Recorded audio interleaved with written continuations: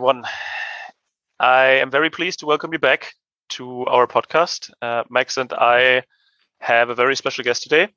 We have Matthias, one of the co-founders of Pathbase and a very dear friend, who will tell us more about his startup journey, his general life, and also some of the learnings he had over the years. Hey, Matthias, how are you doing?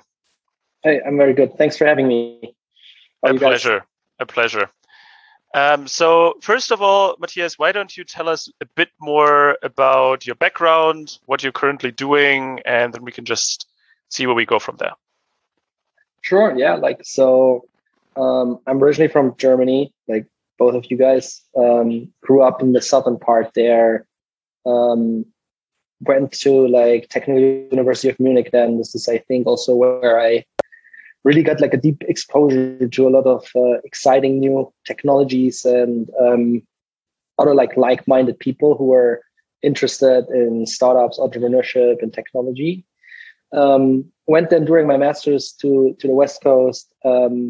Basically wrapped up my studies there at Stanford, which was a whole separate but similar tech bubble and innovation bubble where I spent a good amount of time, and then started working as software engineer in Silicon Valley. And this is, I think, really where I got caught by the whole startup and entrepreneurship bug again, which later then motivated me to start basically a company with like two of my friends. And yeah, this basically fast forward now evolved into a little bit more than 30 full-time team members spread across mostly like two hubs, like one in New York, one in Berlin. Of course, everything is like fairly remote nowadays, but still like those two offices stand as today. And like in my startup, basically I'm the CTO and try to build the identity layer of the internet. So I hope that's the 30. What does building the identity layer of the internet actually mean? Yeah, I mean, look, for that, I have to like start a little bit earlier because basically historical wise in the last couple of decades, your identity was somewhat issued through like a government agency. So like in the past, governments, countries issued you like a plastic card that somewhat said like, this is you, this is your like number in like the centralized system in this country. And this kind of like worked for the last couple of decades. But as our world now shifts more and more online, and not only online, but like the physical and the online world more and more merge, this kind of like past identity system doesn't hold today anymore. And as we were even think like 5-10 years ahead, there are like all these buzzwords out there with like the metaverse, which is basically both this physical and digital world, or like mostly like digital world in that time. The question still like holds then like, okay, what is your identity then? And how do you prove actually who you say you are, first of all, like online, but also like one day in like those digital worlds? Because in the end, like everything somehow needs to tie back to like your real world identity, due to money laundering, due to other things. And I think that our world basically needs a whole different understanding of actually what makes you and like how your identity is meshed from like various credentials, wallet addresses, citizenships, anything around you. So it's like a super like vast topic that I can go like the next hour on that basically.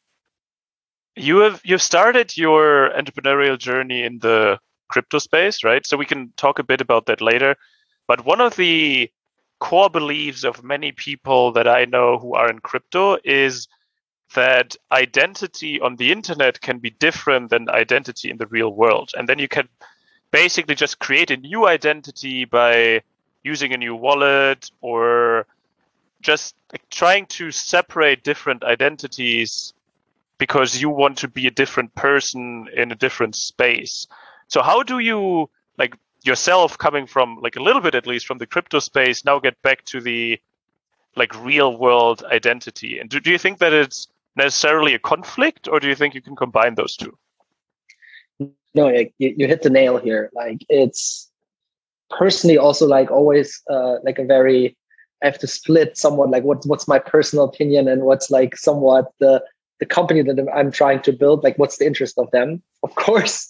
Like, whereas like I'm more also like the crypto anarchist who thinks like everything should be anonymized and online. But of course we have to understand if it would be like this, there would be here like a Wild West, basically, because this is already what we're seeing nowadays in like a lot of like crypto adjacent projects, that there's just like a lot of like fraud and like a lot of like still like illegal transactions happening.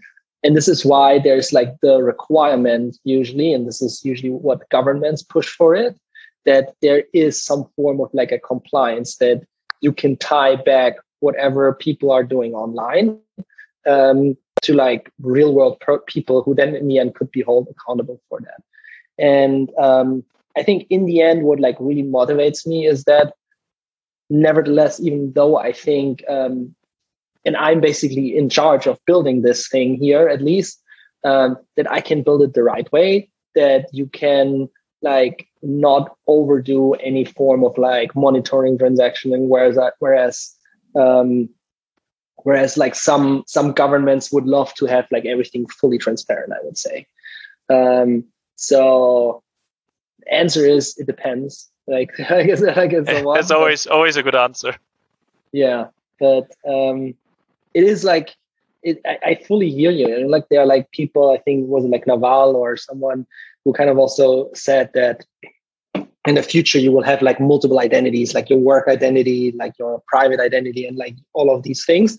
But I always believe that the moment you're interacting and transacting value as form of like tokens, NFTs, or anything, there has to be a form of a like compliance, like anti-money laundering compliance. And these things need to be rooted back towards like real world people.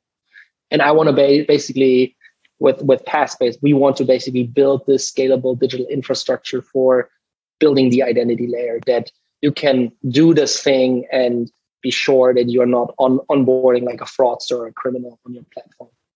Can you go a bit into the, so very, very interesting. Can you go a bit into the product? Like, what does the product do in order to kind of overcome that that potential issue, right? Yeah. So, I mean, to this day, like how the product still looks, it's like in the end, like a know your customer product, like it's called KYC in that world. And all what we do so far is, if you have a service like a crypto wallet or anything that is like has to fulfill KYC requirements, then you need to identify the real person behind this crypto wallet or this like your service. And for that, like we offer basically a service where they can very easily deploy short like facial recognition technology, where they like make a short selfie video. We assess that it's like a real person and scan basically the facial biometrics, and then they take a picture of their ID document, and we kind of like match that, check that it's like a real document, that it has all the security features, and we basically wrap that up and give it back to the users, and so like to the clients, that they can like in the end like just say the checkbox, okay, this is the person who they claim to be, and this is person is also not like on a financial or criminal watch list. And a lot of these companies nowadays, like the need for this service is just like exponentially grew over the last couple of years, as every company almost becomes like a financial service nowadays. If you think even like all your chat applications like WhatsApp, Facebook Messenger, all of these apps nowadays, they have some form of like a financial component where you can like send money from A to B and all that stuff. So it's just like, if we just look in the next 5 to 10 years, the need for like these kind of like services where you send money from A to B is just like growing and growing. Even if you rent on Airbnb nowadays, you have to verify your identity. And I think at the core principle, what we at Passbase try to solve is that you don't have to do this at every service over and over again, where you do this like the whole time. But in the best case, you do this once, and you can prove ownership that this is still that this is still like your data, and you can even like one day potentially hold it yourself. And then like very easily, just with a facial proof, similar like a Face ID, proof that this is still you, and like you can prove your identity to X or like N numbers of services. And do you believe that it's gonna be very similar to kind of where in different web pages you now have the possibility to log in either with Facebook, your Apple account, or Google, that you as a user decide that you want to kind of go through Passbase versus another service? Or do you think it's still going to be a B2B2C service where at the end of the day the provider decides which service they provide to the user, or is it going to be user driven at the end of the day? Yeah. So I think that the consumer identity game is very clearly like in big tech, like Google, Facebook, they have like billions and billions invested into just like owning this layer, Apple. So I strongly believe that like it's basically useless to try to win this war against them. This is why we really focus on this like high friction onboarding process of like fulfilling this process, and then potentially even like trying to partner up. This is stuff that I'm actually right now looking in, like, hey, can I issue basically a token or something into like the Apple Wallet or the Google Wallet that they can then people can reuse later on, and in that way like solve this like in a more scalable way, and that potentially like partner up with those companies and you leverage their like APIs.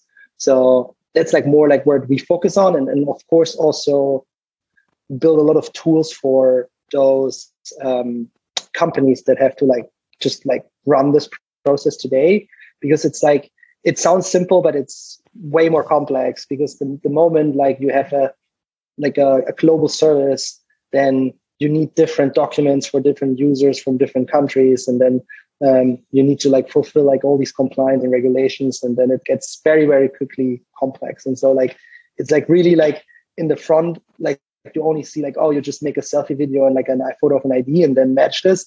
No. This is like so much underneath it, like so much complexity. What's basically then hidden in like terms of workflows and onboarding workflows and policy requirements for clients. So, yeah. I don't know if you answer your question. Absolutely.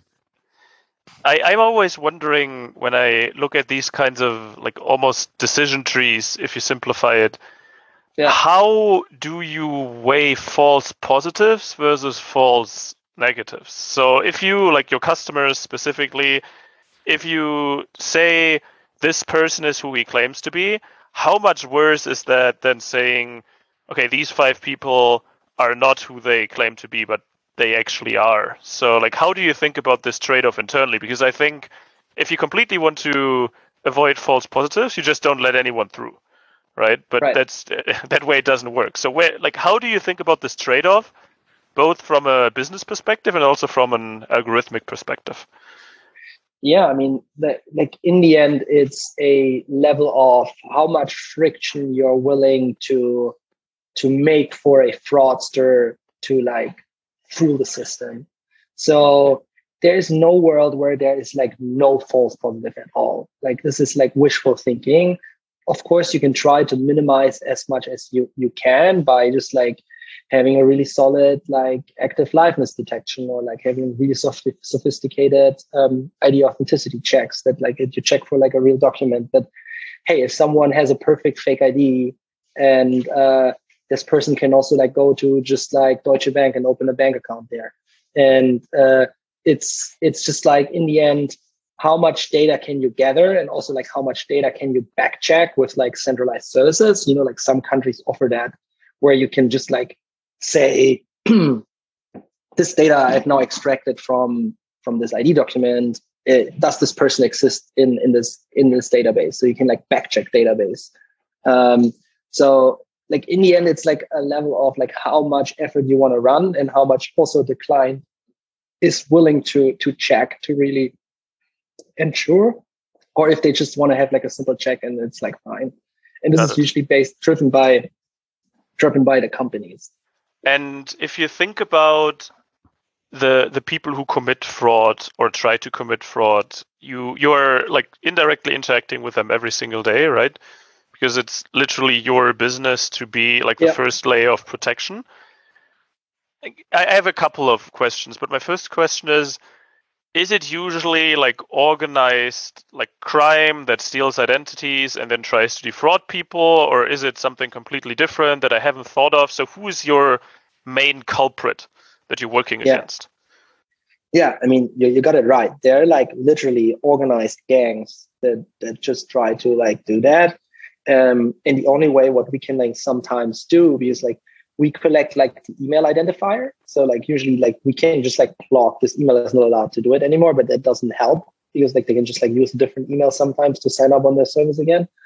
So what we're currently like even like looking at is we're building like a feature, which is like a facial ban, that if you know that this is a repeat offender who always tries to onboard, you can like just say like, I don't want to see this face anymore. Oh, that's pretty dope. And this person is basically banned from this service.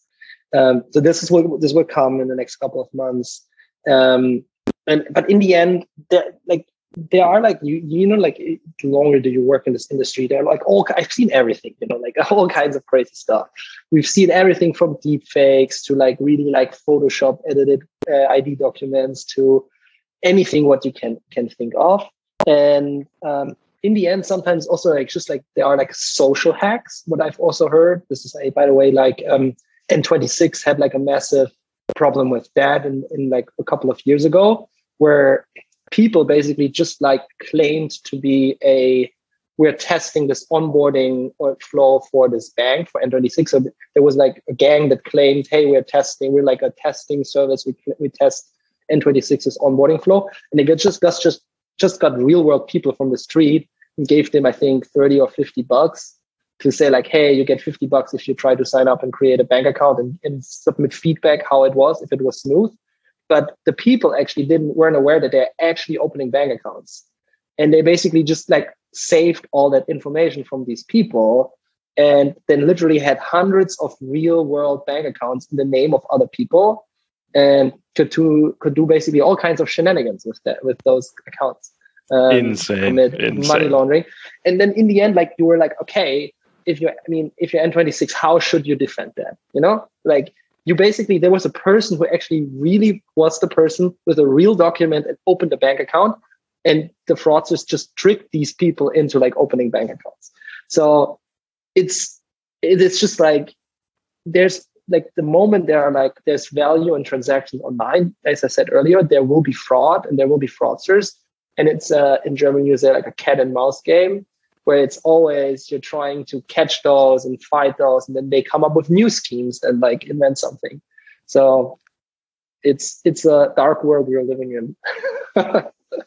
I have a question to that actually technically, and I'm sorry, Mike, if I just kind of jump in, but I would be super interested from a technical perspective, how you prioritize, right? Do you prioritize against kind of optimizing the system in regards to accuracy and more or less making the product better in that perspective? Or do you optimize against finding fraudsters and making that side more reliable, more or less? Like, how do you optimize? Do you have certain kind of metrics, key KPIs that help you kind of prioritize against it? Or do you have a strategic kind of view on that drives your decision making and prioritization? Yeah, for sure. I mean, we have like metrics set up, like passing rates or like false positives and all these things that we, of course, measure. But in the end, like a lot of our feature roadmap is of course also driven by our clients. Like if you're a B2B founder, every B2B founder knows that in the end, you're building what your clients tell you. And if they say like, hey, this one feature that I gave an example with the facial ban, this was a feature request from our client. Like they basically said like, oh, we always see the same people. I don't want to see this person's face anymore. And we're like, cool, we can build it. So this is somewhat like how you do it. You have like, I have one team that of course sets up the baseline metrics, looks at that, and it's like just continues to improve the liveness component, continues to improve the ID extraction side. And then on the other side, of course, you're listening to your clients and here get a pulse check what they actually want as additional features. Yeah, I think we could talk about the product, as you mentioned earlier, all day. But yes. I would like to shift gears a little bit because we obviously only have limited time. And I would like to talk a little bit about the early days of a company, a little bit more about your journey, and just a couple of meta level points. So, I mean, I know like parts of the story, but why don't you tell us about how did your company start out, and how did you actually decide to join the identity game? Yeah, was a bit unusual, I guess, in hindsight, but actually not too unusual in the end. Like, because funnily, like now looking back, it's easy to connect the dots. But what I basically did in the end, after I finished my master's and I started to work in San Francisco as a software engineer for also like a cybersecurity identity company. So this was like somewhat like my first introduction into this like whole world of identity. But at that time, I was like still working with my two co-founders, Felix and Dave, on a separate idea, which was like more like a cryptocurrency wallet where you can like merge different crypto exchanges and then trade on those crypto exchanges. So it was like somewhat like a crypto tracker / trading app called Coinance back then. And the key problem that we faced there was really that in order to like use the full app, you had to like create 7 or 8 independent accounts on like Coinbase, Binance, Bitfinex, and all these crypto exchanges. And you had to do like this know your customer check that we're doing now over and over again. So every time you had to basically scan your ID document and like a selfie and all that stuff. And this is where we really like got the idea from, like, hey, this is stupid. Why isn't there like not like a unique like identity layer where you do this once and then you just like somewhat log into your account and then share and say like, I want to now use these services. And this was basically around like when we also went to Burning Man, me and my two co-founders, and really came up basically the consensus after we came back was really like, okay, let's pivot, let's focus on that. And we had like fairly quick success with that. So like we closed a bunch of like early angel investors. And before it was like fairly hard for us to like close some financing or like some VC funding. So we had like very good acceptance from like the investors, and this really motivated us to double down on this problem space of building somewhat like a unique identity for the internet. And this is basically how it started and how it came to what we're doing today. And I think the more we kind of like hashed out the whole idea, it became more and more clear. Okay, it's like almost I think Max, you said it earlier, like B2C, like the ideal end product. But we really understood, and as we dive deeper, we're like, okay, we have to start with the B2B component to kick off the flywheel here. Yeah, the good old classic B2C to B2B switch. Who hasn't heard of it? One thing that you said is something that I have thought about a lot in the last couple of months, because it came up multiple times when I was talking to some other early stage founders that are currently starting out. And I think you said you basically, I'm not quoting literally, but basically what you said is you got conviction about your business idea because you were able to raise funding for it, right? And what I'm still debating, and I don't have a full clear opinion on it yet, but how much is like interest from investors and investors investing an actual success in the early days, and how much is it just a proxy, and also a proxy that can lead you into the wrong direction? I would love to hear your opinion if you have any. Yeah, it definitely can lead you into the wrong direction. But to understand like where we came from is like we were crazy broke at that time to say. So like Dave and I quit our jobs. We're like living from our savings. The savings became every week, every month less and less. And at some point in time, we basically had like to raise some funding if we want to continue working on our startup. And I don't know, in the end, like somewhat this idea got traction with like the investors, and it at least set us up for the problem space. So I think what we really like understood from that is like, oh, this seems to be a big problem. Like we chatted with like a bunch of companies to confirm that, like with a bunch of these crypto exchanges that we had relationships with and other founders, we just asked them about like, hey, is this a problem for you?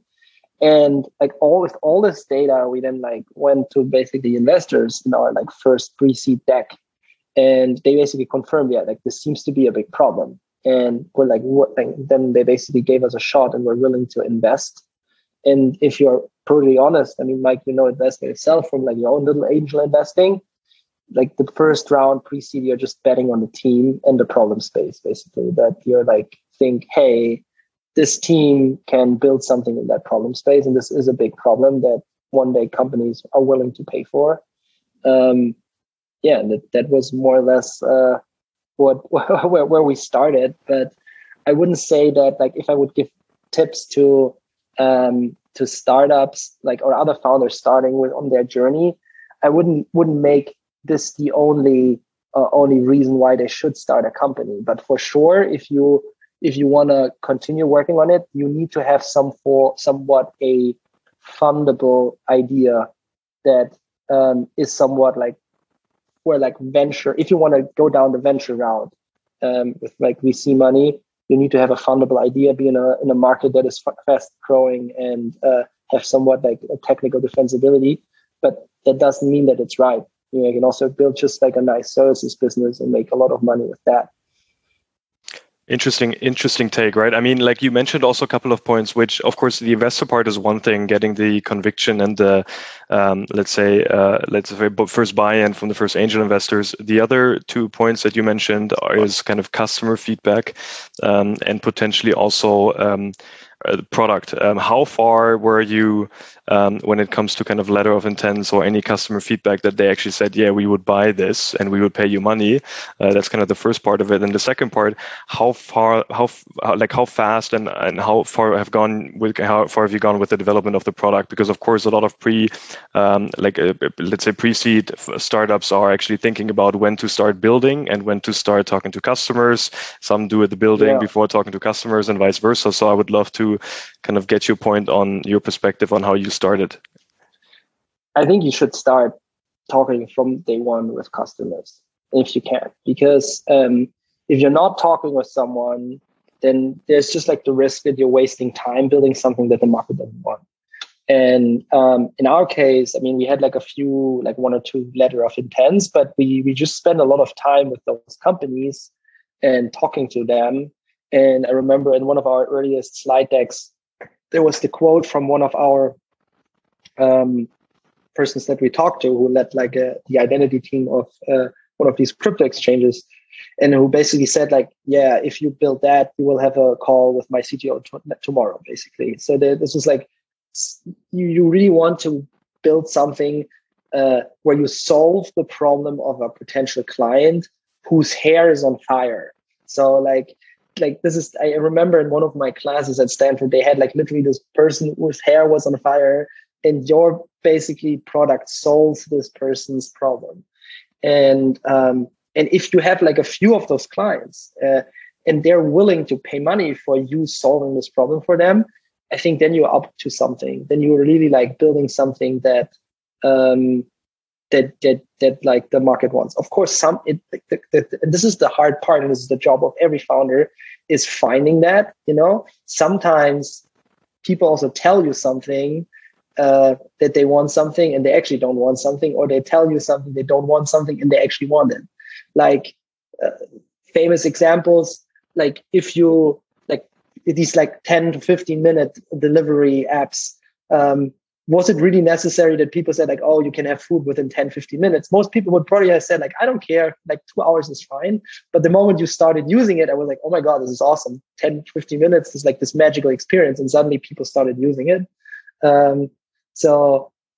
It's, of course, it's like a consumer game. It's a whole different thing. But I think in the end, like it comes down to like really, really like working closely with your clients, and also like knowing who is your ideal client.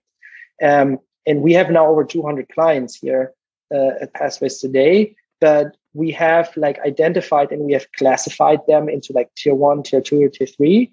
And we basically really want to spend time with our tier 1s because they're in the markets that we believe the most, that we want to like spend time with. And they are giving us the best feedback in order to shape our product in the next coming years into the right direction. And they come up with the right feature requests that we want, that we should be building for them. And the classification, because I love that part, right? And kind of especially with the diversity of customers that you probably have, even though you have one ideal customer profile, maybe that kind of drives your sales process. At the end of the day, you want to work with the customers that are kind of driving the impact of your roadmap on the product side. How did you define on let's say the classification of different customers, also from a technical side, that is more or less driving your decisions in actually building the right roadmap? Yeah. So, I mean, in the end, I think even that is here a classical occurrence of the 80-20 rule again, where you basically say like 80% of our revenue is only coming from 20% absolute numbers of our like customers. So that already makes it easy to just like focus like on a smaller number. But even then, if you zoom into those 20%, into these like less than 40 companies for us, we basically identified and looked into which verticals our clients are. So clients who use our product is anything from financial services to cryptocurrency companies to mobility companies, marketplace, like gambling, like everything where somewhat you need like to a higher like assurance that this person is either old enough to do it, or is the person who they claim to be, or is not a fraudster, or like anything like something like that. And like in these verticals, we basically looked at which verticals do we think are like the most relevant in the next 5 years. Fun fact, one of them is crypto. And then basically really try to identify which clients of us are like in those verticals. And with those clients, we like very, very closely work with. So we have like shared Slack channels. We have like bi-weekly calls. We are like very closely with the founders. We like, if I'm in like one of the city where like some of these founders are, I'm going to their office, trying to better understand their problems, their needs, their product. I use their own products like myself in order to really understand, okay, how can we improve something here? And in that way, you already like mentally program yourself of like, okay, I want to work with those few companies because they are probably being my the companies that carry my revenue and the roadmap in the next couple of years. Yeah. One more question on the early days, and then I would love to dive a bit into the conversation about Europe versus the US, or Europe plus the US, because it doesn't always have to be a battle, right? Necessarily. But how did you meet your two co-founders, and how did you decide to build a business with them specifically? Because one of the questions that we often get from people who are like want to build a company is, how do I actually find my co-founders, and how do I decide who to do it with? Yeah, it's a good question. I think the right relationship you should be having with your co-founders is, and I even have this to this day, that I'm thinking about both Dave and Felix. It's a fucking privilege and honor to be working with such exceptional people. And every week, every month, I learn from them. And I deeply, deeply respect their profession in what they're doing, to an extent that I could never like live up to the same level that they are on. And I can speak for both individually that like Felix and I met during our like bachelor's in the Technical University in Munich. And Felix is an incredible, talented designer and product manager. And I work with him on like a few different cool projects, but every time when he built like a product or was designing something or working for some like other company, I was just like, oh my God, this is so good. The stuff that he designs and does from like a product standpoint, all the features and everything, that I always knew that if I want to start a company, I want to have this guy on my team. And was like the whole aspect regarding like Felix, that like he's just like exceptionally good. My opinion, the best product manager and designer that I know. And Dave was my roommate in San Francisco, and he was like at that time already working for a few years at Google, and he's just like so structurally and operationally excellent in whatever process he's setting up, that every time I have a meeting with him or we need to like do something and decide something, we need to push something, like such a delight that how structured he's thinking about things, that it was just like, it's like such a privilege to be working with someone like him. And I think this is the right like level you should be thinking about. You should really look up to like your co-founders and admire them for their work and their like areas that they're good at. And then you will be able to form an outstanding founding team.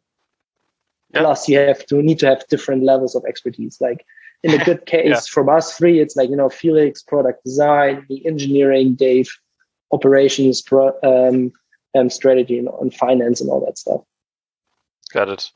And yeah, one topic we have actually discussed that a couple of times already on here, because Max and I talk about it a lot as well, right? Because we're both originally from Europe. Max is like a bit more bullish even on Europe than I sometimes am. But basically, I would love to hear your stance on why did you decide to move to the US, right? And I think Stanford was a part of it. So let's just start with that. How would you compare studying at Stanford with studying at TU Munich, which is one of the best universities like Germany and arguably Europe has? Yeah. So, I mean, it already starts by just being like much smaller. I think like TUM has like almost 50,000 students, whereas Stanford has like 16, something. It's like a third, like basically of what TUM has. And it's like much more, they much more closer take your hand. It's like much more like a high school than it is like at TUM and like those big public German or European universities. You're like throwing into like the cold water, hundreds of students, and then you see if the people can swim. Whereas like you have really like class projects, you have teaching assistants, you have like a tendency and like all these things. It's like a much more protected environment, as well as this whole concept of like you living on campus and we're like working with your peers. This is like it's in Stanford is like a beautiful campus. It almost feels like a holiday resort sometimes, where you have like all these different things, like really nice like food, where like food halls where you can go to, nice sport offers, training grounds and everything. So it was just like I enjoyed the time that I was there. Whereas like TUM is like way like it was like a whole different experience. That being said, that doesn't mean that like the TUM wasn't a great experience in all respect. Like I loved my time at TUM and it was like fantastic. Because it somewhat taught me a lot of the things that I didn't know at that time. And I met a lot of my like really, really great people at TUM. So yeah, like it's hard to directly really like comparisons, like they're so different in itself. But would you agree with like my stance on it, especially if you study at like a large public university in Europe, is there it's mostly this image of someone who is like fairly broke, who doesn't have that much responsibility and can like live their lives fairly freely, but the like environment is like fairly shitty, right? I mean the lecture halls and all of that, like not the best things in the world. The content is good though, but like the overall environment, just like you just notice like it's a bit more broke. And then in the US, I think you alluded to it, it's just you're almost in like a resort or something. It's like they treat you so much differently there, and everything is like up to really modern standards, and you just have so much more life surrounding the academic environment. At least that's how it feels for me. So the social aspect is like very, very much different in the US, and it's very focused on that.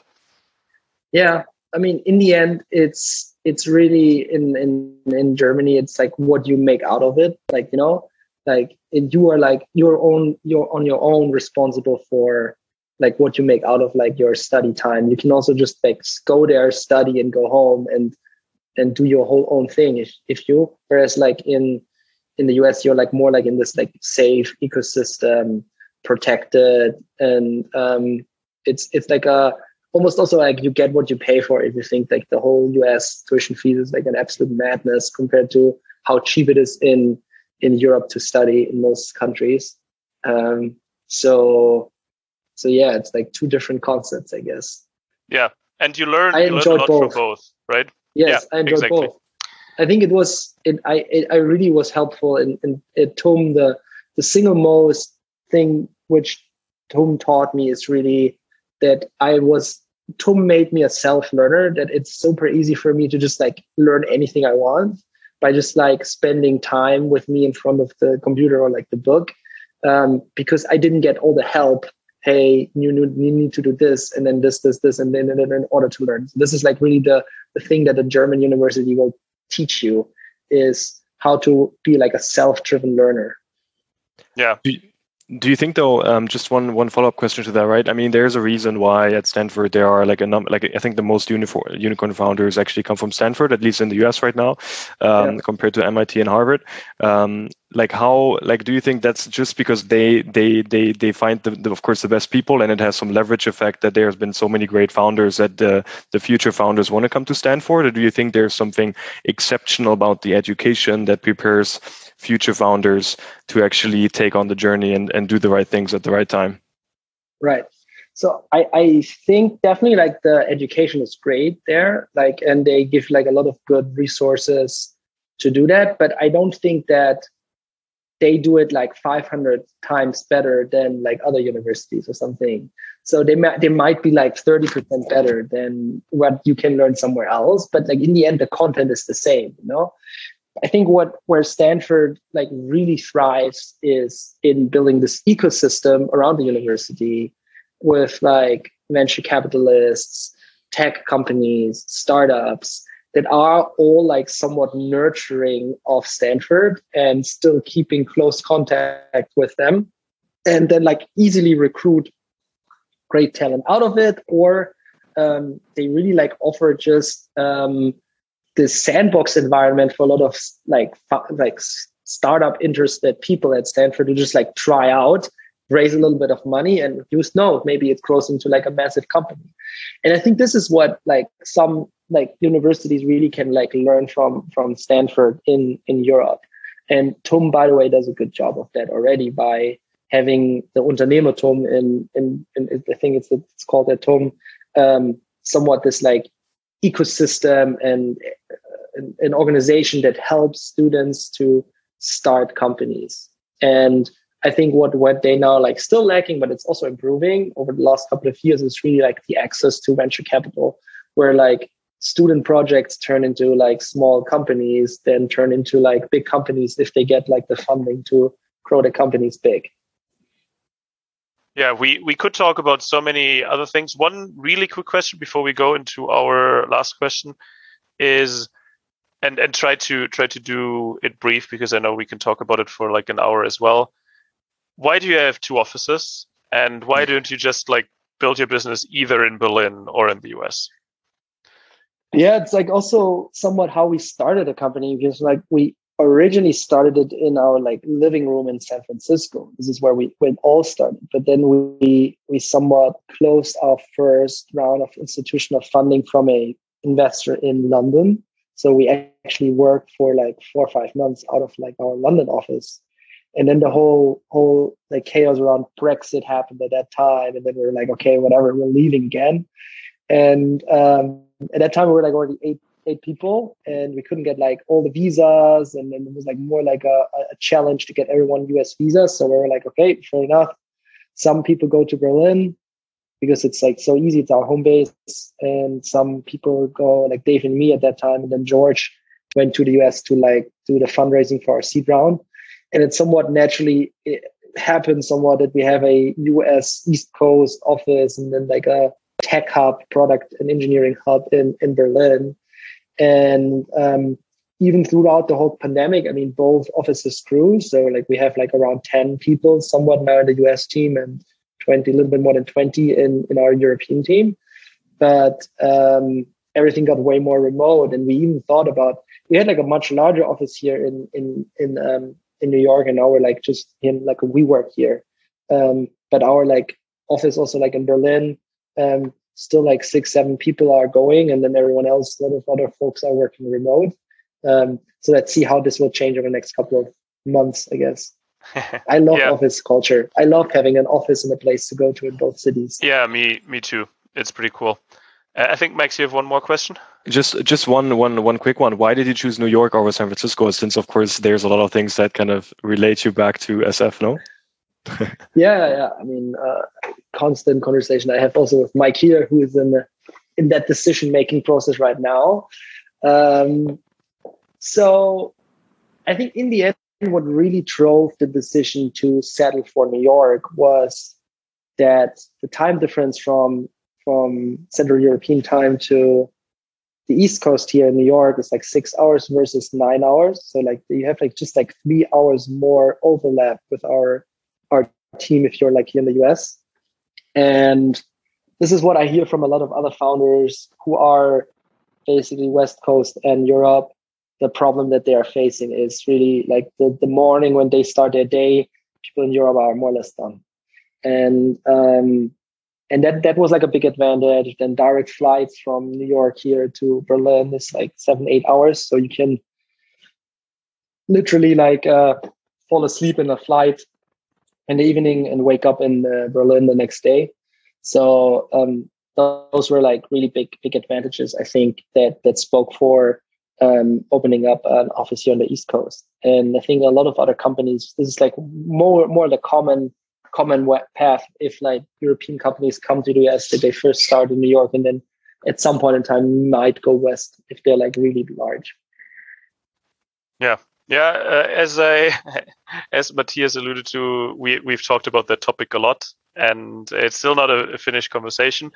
But to close it all off, Matthias, we love to give the people that listen to this some just content recommendations usually. So what do you think is the book or piece of content that has shaped you the most? Am I allowed to peek into my Audible?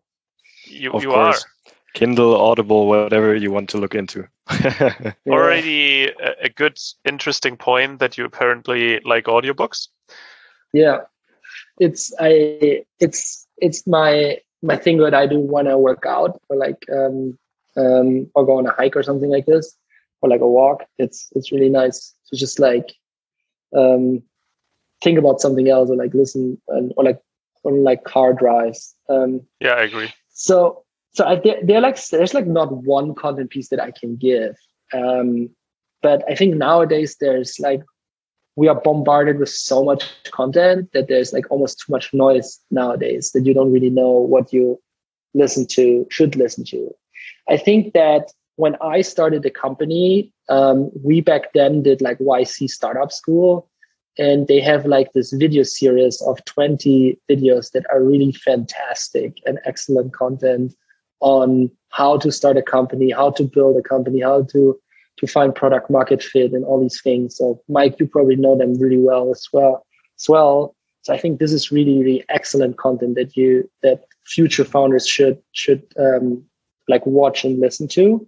In terms of books themselves, I think The Hard Things About Hard Things is really a fantastic book for like founders to just like face like not the nice and easy parts of like starting a company and how to navigate those, like if you have to let someone go or like all these things.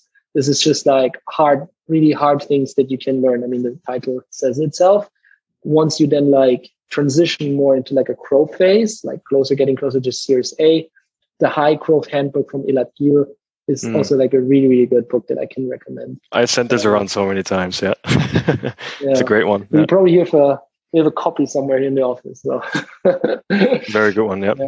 Yeah, I like the recommendations. We definitely talked about the Startup School before and High Growth Handbook, but I don't think that we've recommended Hard Things About Hard Things before. So like definitely a really good book. And it also, as you said, it's one of the only books in that category that literally talks about the pain that you go through, because all the other books are mostly just focused on success and this is how you do it. But this one is like, it feels a bit more honest and transparent to me. Yeah. And it's still very practical, no? I mean, it gives some very concrete tips on hiring and finding like good VPs and all that kind of stuff, especially when you're scaling. So I think it's still very practical in that sense. And by the way, both books to this day still serve for me as they're like a handbook. I sometimes go back and reread chapters. Like it's ironic, or like my co-founders, both of them have read also both books.